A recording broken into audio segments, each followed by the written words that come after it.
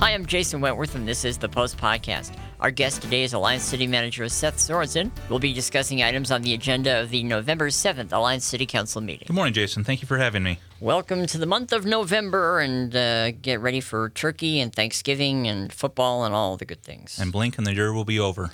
Oh my gosh, it really does happen that way, doesn't it? Yeah, absolutely. Well, we've got an agenda to go over here, and there are several things that kind of all fall under one category. We'll start out talking about this. This is a preliminary plat application for Block 1, Myrtle 2nd Edition, and just kind of talk to us about this. Walk us through it. So this is at the north end of Boofink, and it is a property that the city's owned for 40-plus years, and for whatever reason, it's just never been annexed. And so as we're trying to expand housing, it's located in an area that has utilities and a roadway and next to subdivision. And so we are just trying to annex it, zone it, and get it ready for use. All right. So there might be the possibility of additional apartments or homes in that area? We certainly hope so. All right. Well, that is exciting, and we'll keep our eye on that, and that's what we call to be continued, I guess. We've got a fire truck order placement, but this is kind of a long strategy with this. It is. So department heads have been working hard to look to the future, partly because of all the effects of COVID, that supply chain has been lengthened out tremendously, but also to have a forward-thinking view when it comes to budget. And so Chief Shoemaker was looking at fire trucks, and when he started the conversation, they were telling us that it was only going to be 2 years out. By the end of the conversation, it had transformed into 35 months or 3 years. So we're council approved to put in an order now, and we hope, with fingers crossed, that we will see it in 3 years from now.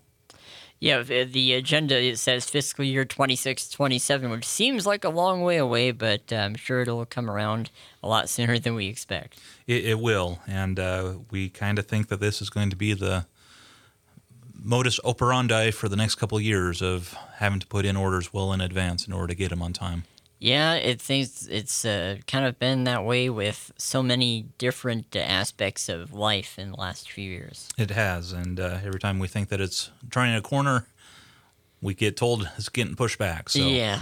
Well, hopefully that'll improve down the road. There's a resolution for the purchase of a 2024 Freightliner dump truck.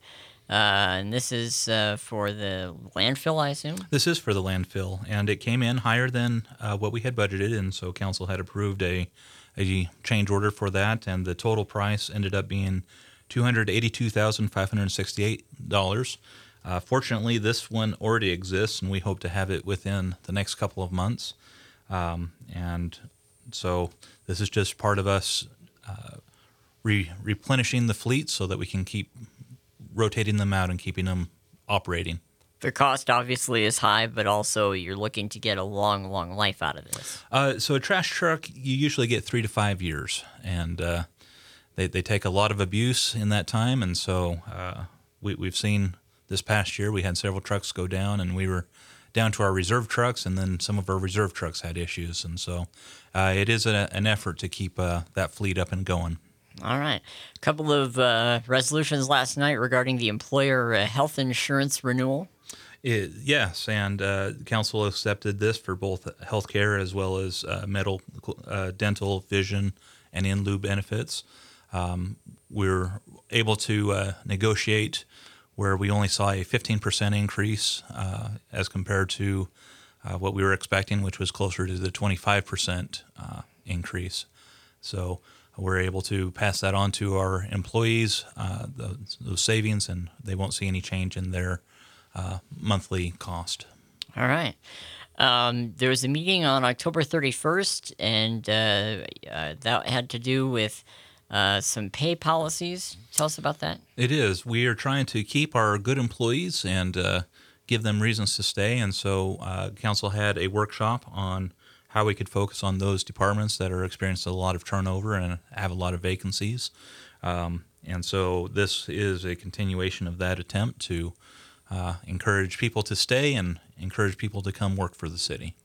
And what was there any result from that last night? So the issue was tabled last night for future discussion on the 20th. Okay. All right. Well, certainly busy time, a lot going on there, and we'll have updates on a lot of this as the weeks and months go on. November is an exciting month, and actually, I think the Monday after Thanksgiving, it'll be time for the Christmas parade again. The Chamber always does that. I think you and I stood outside in the cold last year. And it was very cold last year. Well, we'll see how it goes this year. Yes, we will, but always a fun time of year. That's Alliance City Manager Seth Sorenson. To keep up on city happenings, visit cityofalliance.net. And for what's happening in your community, check out panhandlepost.com. For the Post Podcast, I'm Jason Wentworth. Thanks for listening.